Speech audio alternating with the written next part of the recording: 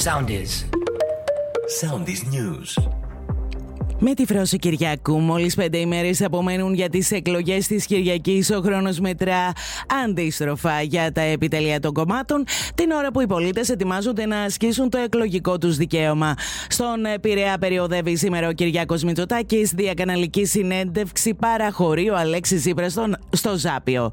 Συνέντευξη τύπου μετά την νίκη του κόμματός του στις δημοτικές εκλογές στην Αλβανία παραχώρησε ο Έντι Ράμα, ο οποίος αναφέρθηκε και στην σύλληψη Μπελέρη που προκάλεσε ένταση στις ελληνοαλβανικές σχέσεις.